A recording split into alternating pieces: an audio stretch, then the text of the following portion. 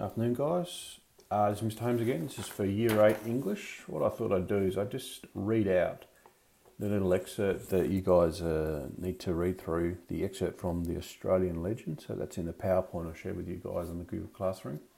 This little excerpt was written by Russell Ward way back in 1958.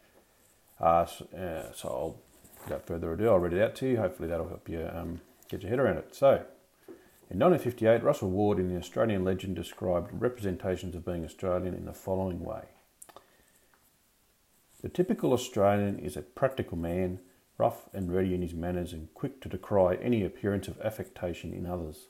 He is a great improviser, ever willing to have a go at anything, but willing too to be content with a task done in a way that is near enough. Though capable of great exertion in an emergency, he normally feels no impulse to work hard without good cause. He swears hard and consistently, gambles heavily and often, and drinks deeply on occasion. Though he's the world's best confidence man, he's usually taciturn,